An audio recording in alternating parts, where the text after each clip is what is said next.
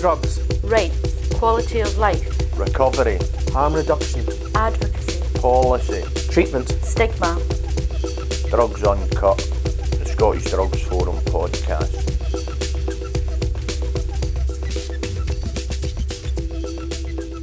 Hi there and welcome to Drugs Uncut, the Scottish Drugs Forum podcast. It's Mental Health Awareness Week and this year the theme is kindness. Being kind to others can go a long way, but being kind to yourself is just as important. Today we're looking at burnout and how this can really impact on people who spend their time supporting others. Joining Austin and Kirsten to discuss how we can recognise it and do something about it is our SDF colleague Katie McLeod. Katie designs and delivers training with us here at SDF, as well as carrying out research on a number of topics. Her main interests include emerging drug trends, harm reduction, safer nightlife, and mental health and trauma. So sit down, grab a cuppa, and join them for the conversation. So welcome everyone, you're joining us for a chat today about Mental Health Week, where the theme is kindness. And we were discussing as a team what would be useful to think about in terms of our work in the organisation and us as individuals, what we find happens within people that we work with in the workforce. So some of the key themes that came out were things around managing burnout in ourselves, because that has a real impact on our ability to be kind, not only to our clients but also to ourselves. So hopefully we'll have some useful tips around recognising burnout in ourselves and others, and also think about some self-care as well. So yeah, we thought we'd just have a little bit of a chat today about it. Yeah, and also I suspect that when the theme was chosen, it was done some time ago before we were all under lockdown and people's work lives were so disrupted. So we're all disrupted, whether we're delivering services directly to people or we are working from home or whatever. I mean, that all impacts on the stuff we're talking about here. Particularly, I think, in terms of people recognising how hard they're working, how difficult their work is, how tired they are or how stressed they are. So normally in your working day you have a routine, or you hope to have a routine of some kind, and by 3 o'clock you feel like this and by 4 o'clock you feel like that. And you know it's a good day or a bad day, or you've been particularly stressed because you have signs and symptoms, as it were. But when you're working from home, that becomes all quite complicated, and particularly for people who've got other stressors at home because of their own care responsibilities or other things that are going on with their neighbour and their neighbourhood. So to me, that's one of the consequences we'll never know, the real impact of that that the lockdowns had on just mental health and mental well-being of workers who are in stressful work anyway.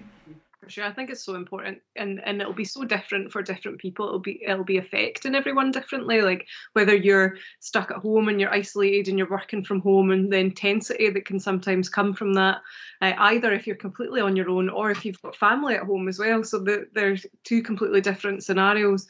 Or if you're working on the front line, and you're working in drug treatment services, or you're working in homelessness services, and you're out there and you're seeing people struggling with the consequences of the lockdown and the COVID pandemic anyway. So I think there's a whole range of different stuff that we could capture in talking about the effects on everyone's mental health.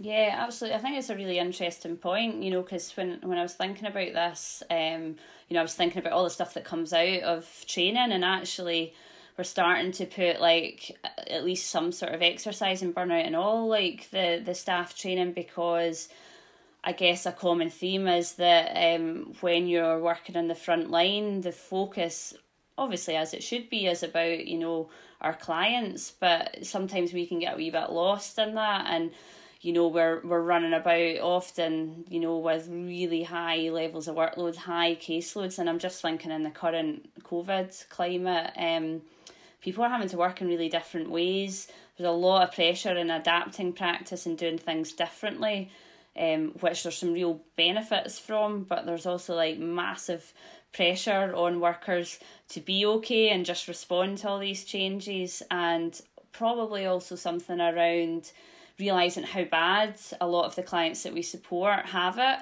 So it can sometimes make us reflect on what we have ourselves, and really appreciate what we've got, which is great. But sometimes it can mean that we feel a little bit unjustified in having a bad day, because we're dealing with people that you know, are rough sleeping, we're trying to accommodate them, things like that, and we feel a bit guilty, I suppose, when we have a rough day ourselves, and it's really hard to then be kind to ourselves, I think. Yeah, why should I be feeling like this when I've got a home to go back to and I've got this and that, and you know, there are people in a much worse off situation than myself. Yeah, I definitely think that's a part of it, and then feeling guilty for not feeling on top of things all the time. Yeah. Yeah, and the fact that the impact of all of that, well, you have all that kind of stuff in your head as well, it impacts on your ability to deliver a service. So and to be kind, to think of the theme, you know, and to function in your role as you would want. I mean, we were talking earlier, and I suppose, you know, that's the thing, that, you know, there's that sort of feeling of guilt that you shouldn't feel like this, or that maybe this work isn't for you because you become burned out and stressed and so on, and that in itself is distressing, and you know, so that kind of doubt that we all have, that whole imposter syndrome and all the rest of it that people carry with them, suddenly that becomes an issue, that people think, well, maybe I can't do this job, and people lose their confidence and their ability to have the confidence to actually do their job effectively.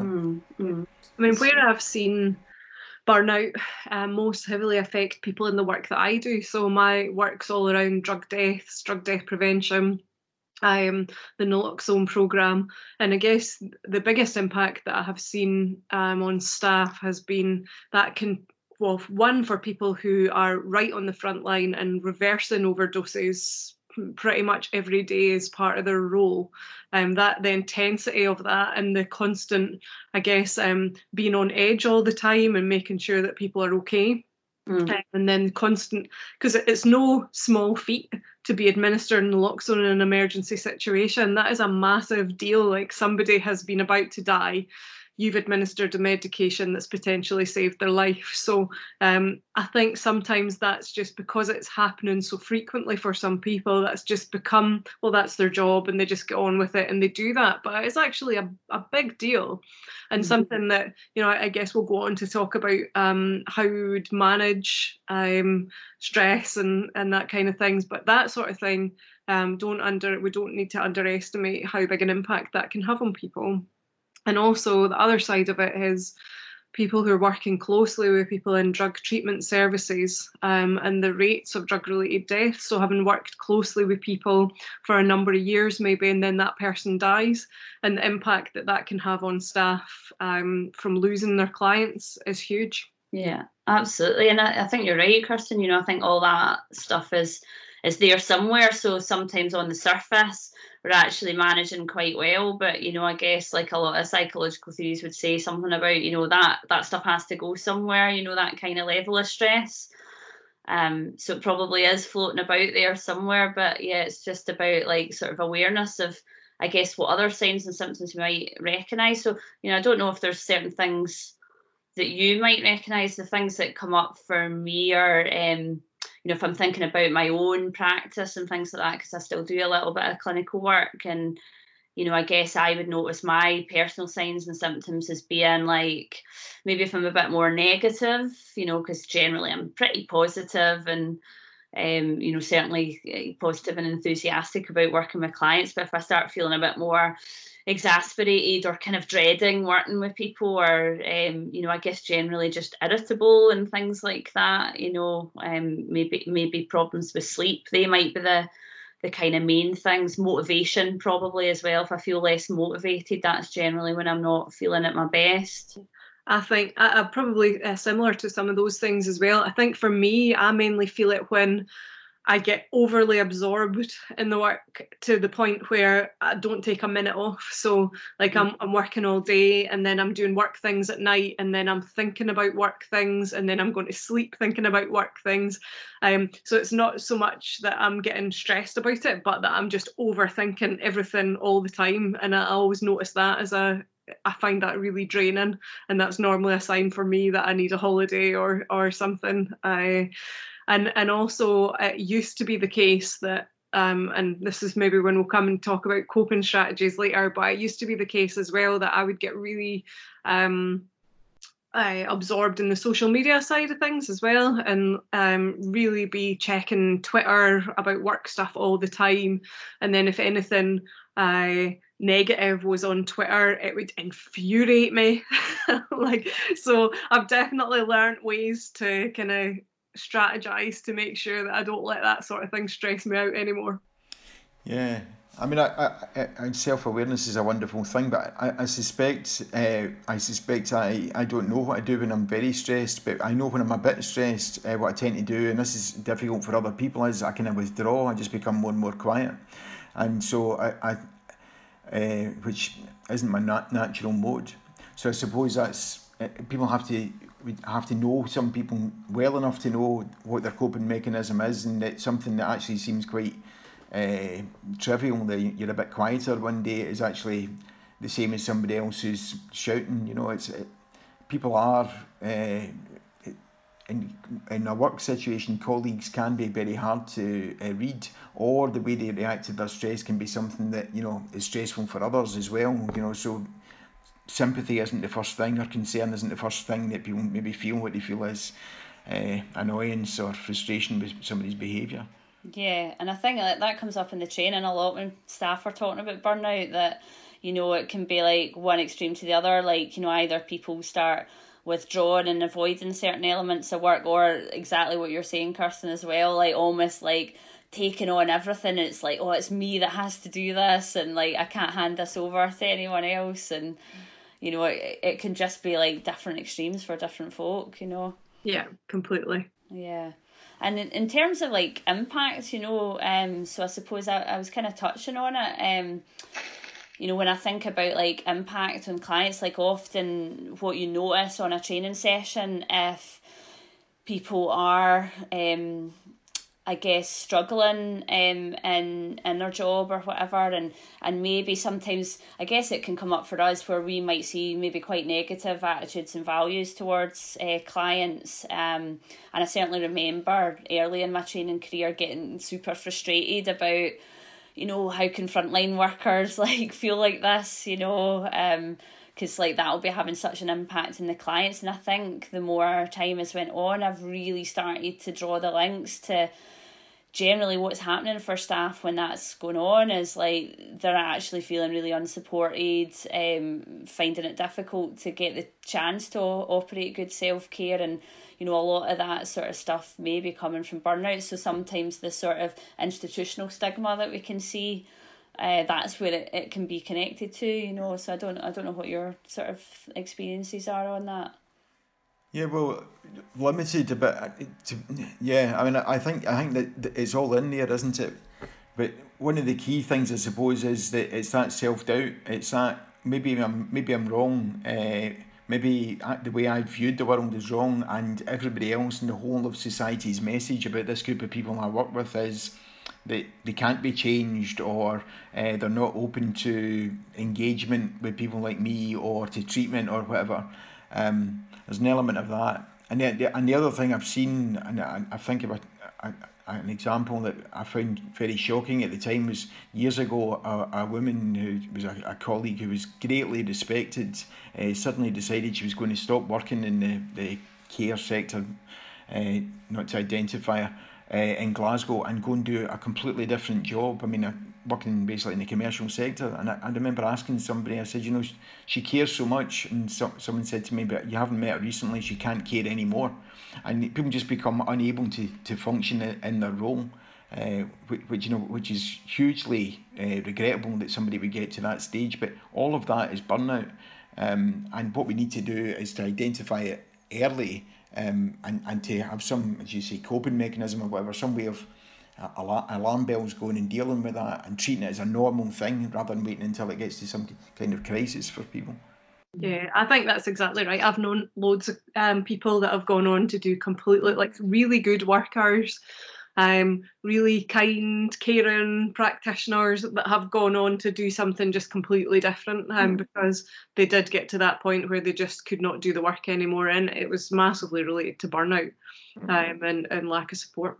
Yeah, and I think that's such an important thing, because it's like, You know, certainly when I've been thinking about, you know, when I've been doing like counselling training and things like that, it's a theme that is mentioned a lot. And it's about recognising those signs and symptoms early on, because I guess you often talk about like compassion fatigue or vicarious trauma, which really is a kind of sign of untreated burnout, I feel like. Because I think one thing that comes up for me when I think about burnout is it's a totally natural thing that actually happens to probably most people at some point, you know, so it's not, you know, it's not something I would want a takeaway message that people would be like, oh my gosh, it's really bad, I'm experiencing burnout. It's actually just a result of that empathic engagement that we have with the people that we support. But it's more what we do with that when we notice. So exactly what you said earlier on, Austin, you know, when you're starting to get a little bit like that, but when you're maybe much more stressed, it's much harder to recognise. And I suppose that's the bit that can be useful for people working on, is just like, what are my personal signs, and how do I prevent it getting worse? And, you know, as you say, it's a symptom of somebody caring, being empathetic and so on. So actually, I mean, the colleagues we should worry about is a person that never has any sign of burnout or has never had those feelings, and hopefully they're a small minority and maybe do move on to work in other fields. This is part of the territory and the work we're in. And I would caution people about having any kind of culture where there's a sense of bravado, or a kind of, for want of a better word, a kind of macho culture where people think, oh, this is normal, and I'm the best at handling it. This is normal, and let's handle it and address the issue rather than have it as a badge of honour or whatever. And so, what about things about, like, I guess, being kind to ourselves and things like that, maybe like our own experiences of self-care, and maybe what we share with, like, you know, the workforce and things like that, maybe through training or some of the other work that we do in SDF. So work focused stuff for me, I guess, when I'm talking with people who are dealing with overdoses and drug related deaths, one of the most important things that I always say to people is to talk about every experience with somebody, whether that's in supervision or whether that's with supportive colleagues or friends. Just about the experience of that, like whether it's been that you've administered naloxone in an emergency situation and you think, oh well, everybody else in the organisation does it, so it's fine and I should just get on with it, it's part of my job. I think it's more important to actually talk through it and talk through how you felt and how that experience was. And also if you've had deaths in service as well, I think it's so important to talk that through, because what ends up happening is if staff don't talk about it, the individual's left thinking, oh my God, what was it, something I did? Was there something else I should have done? Could we have done this any differently? And there will be organisations that do have like fatal accident inquiries and stuff like that, but they don't always happen, and they certainly don't always involve the key staff that worked with that person. So talking through that kind of stuff is so important, and not just seeing it as, well, it's part of my job, so I just need to deal with it and get on with it. It's so important to discuss it with somebody that you trust. Yeah, and I think organisationally, a lot of that's left to colleagues and peers within teams, because they're front line and it's dealt with. But and some of it must lie with management. I mean, in terms of supervision and support, people should be getting regular supervision and support, and it should have that space in it where people can talk about this stuff frankly and the impact it's had on them. If we could have more effective supervision, we would have far less burnout, and we would have far more productive teams who weren't getting to that crisis stage and having people leaving the field and so on, as does happen. And I think it's modelling some of that as well, because I guess, you know, I'm sure we've all had sort of experience of it, like, you know, where you might be like managing a service or a team or whatever, and, you know, you're kind of saying it's really important to people that are working in the organisation, but then sometimes we're not doing it ourselves. So, you know, things like even just, particularly in the current climate of taking proper breaks, and I think even more so now than ever, screen breaks, you know, which actually so many of us like work at our desk, or, you know, like you said earlier, Kirsten, you're working late into the night because you're kind of like, oh, I could just get that done tonight. But you're kind of trying to really take those like proper time out, because you're just more effective in general, when you've had like proper rest times, Yeah, certainly on a personal level, they're the sort of things that I make sure that I do when I'm working at home. So I've hopefully you've not been able to hear him screeching in the background, but I do have a puppy. If anybody's not heard me saying that already, then I don't know how, because I think I say it 10 times a day. But that's been like amazing for me, because it's forced me to have breaks away from the computer, because I've had to take him out. But also I make sure that every day I go a walk myself with my headphones on, and I listen to an audiobook, something that's completely unrelated to anything work stuff, a story. Like I like a wee story, so it makes me switch off for everything else, and it makes you concentrate. Like if I'm listening to music, I'll sometimes have the music on, but I'll be thinking about work stuff. But I find for me, if I'm listening to an audiobook, it really makes me concentrate on that rather than anything else. So I'll always find that pretty good. And just trying to factor in regular holidays as well. I mean, in normal circumstances, I try and do that every few months so that I know that I've got a break coming up. But in this intensity of working from home, I'm still making sure that I at least have some times where I'm taking days off, even if it's just to have time away from the laptop, just to give yourself that kind of recharge. I think that always helps. And if I like to get one more thing in as well, the social media side, like I cannot emphasize enough the negativity and the toxicity that can sometimes come from social media can be overwhelming, and you absolutely have to switch off from that. So whether it's about having a social media break, whether it's just about not getting involved in back and forward sort of debates with people about something really negative online, like there's absolutely no point in wasting your energy in that type of stuff. So I always refrain from getting involved in any of the social media kind of arguments and debates back and forward, because it's just not good for you to be involved in that all the time. Yeah, it's such an interesting point, because I'm just thinking about my client work, and social media anxiety probably is one of the main presenting issues that kind of runs across, and just so like linked into self-esteem and issues around that for people, and I think it can creep in really slowly as well. I think we don't always identify it as making us feel not so good, and I guess you see a lot of people like I guess needing to reach out to people, not quite knowing how to do it, like maybe like person to person, and you can kind of sort of tell from how they're using social media like where their mental well-being's at as well, and like that can be quite challenging sometimes as well. So it's I guess it's just trying to encourage people to, like you say, reflect on that, maybe limit it to a certain amount of time a day or whatever, and maybe like particularly around sleep hygiene and things like that, thinking about not really late into the evening. So even from the point of view of like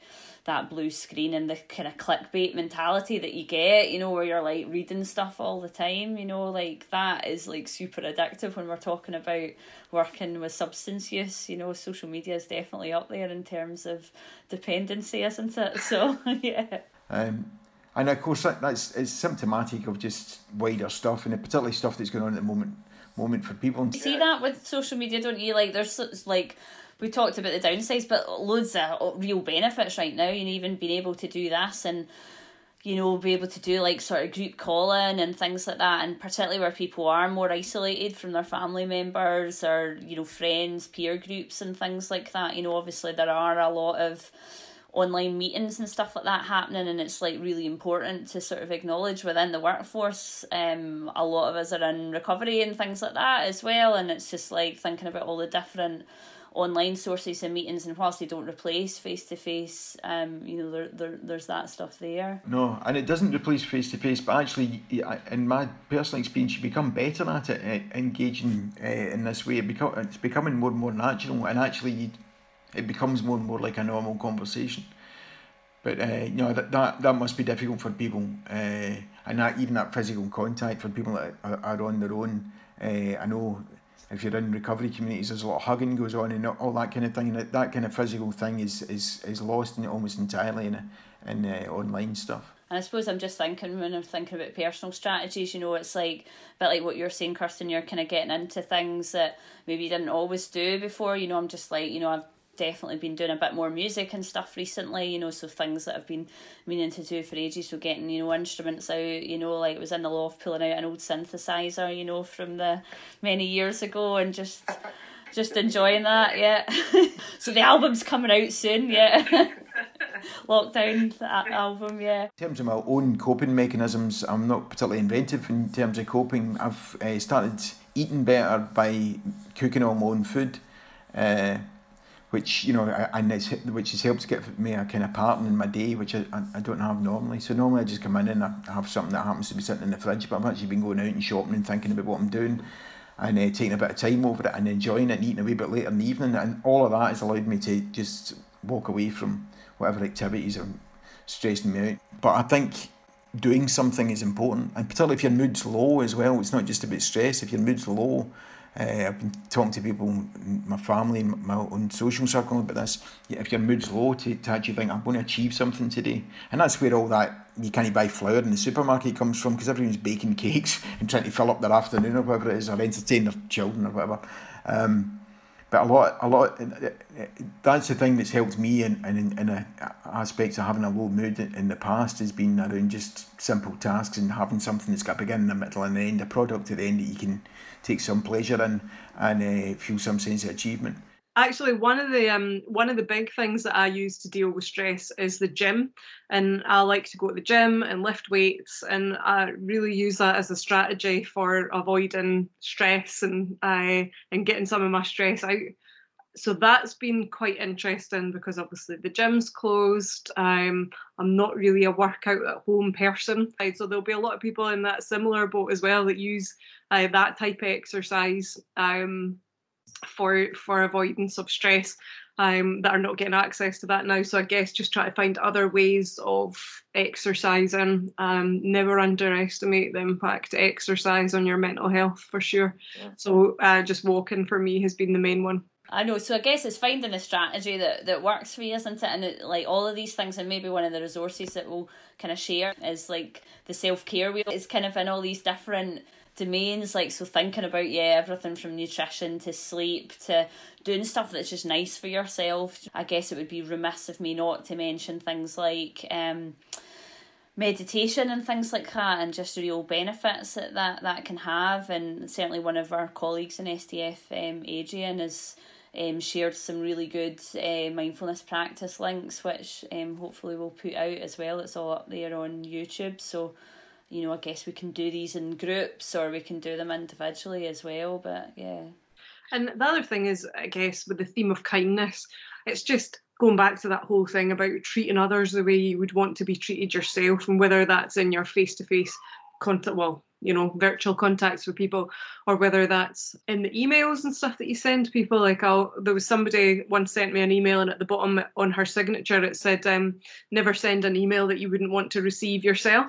So I always think, keep that in mind. But it's just sometimes just about being a nice human, and you know, that some small gesture of kindness can mean a massive thing to the other person. I think that's it. Like, so you know, there's that's been some of the real highlights of this situation, is seeing those like acts of kindness that people have been doing. You know, so just thinking about, like, I'm doing a wee bit of like work with a mutual aid group that's sort of set up in response to the COVID pandemic, and just seeing some of the things that people are doing, like really going above and beyond, you know, like people helping neighbours out and things like that, and just checking on each other. Because some of the interesting stuff we've found with clients is, obviously some clients are having difficult experiences due to the lockdown, but there's a flip side of that as well, that for some people they're actually getting more contact, people are checking in on them more, and you know, so I think you're right, like coming back to that theme of kindness is just like demonstrating that to each other. This is a real reminder right now to do that. And I think some of that's just a habit, and it's a question of having the time and the imagination to think, you know, what would be kind in this situation, and, you know, can I do that? But I think it's also, there's a kind of, I think this kind of situation, unusual, extraordinary situation we're in, has allowed people to think, and that'll be okay to do that. I guess that's maybe a good place for us to sort of finish, is just thinking about, coming back to that theme of kindness and thinking about, it's the little things that we can do for each other. also like the small things that we can do for ourselves, and just, you know, I guess part of being kind and compassionate to ourselves is also just being accepting when you have a bit of a down day, and just realising the impermanence of that as well, and that like it's kind of natural in the situation, because I think it was like one of our own staff that sort of posted that around like the working at home stuff, you know, so was saying that you're not just working at home, you're working, or you're trying to work at home in the middle of a pandemic, and that kind of summed up a lot of stuff for me, that yeah, we need to be kind to ourselves. So there we are, kindness is key. So thanks very much for joining us for this special bonus podcast episode. If you liked it, please subscribe, give it 5 stars, and share it with anyone that you think might be interested. You can find out more about Mental Health Awareness Week by visiting www.mentalhealth.org.uk, where there's some fantastic resources and more information to help you and your services out. So until next time, thanks very much for joining us, and we'll see you then.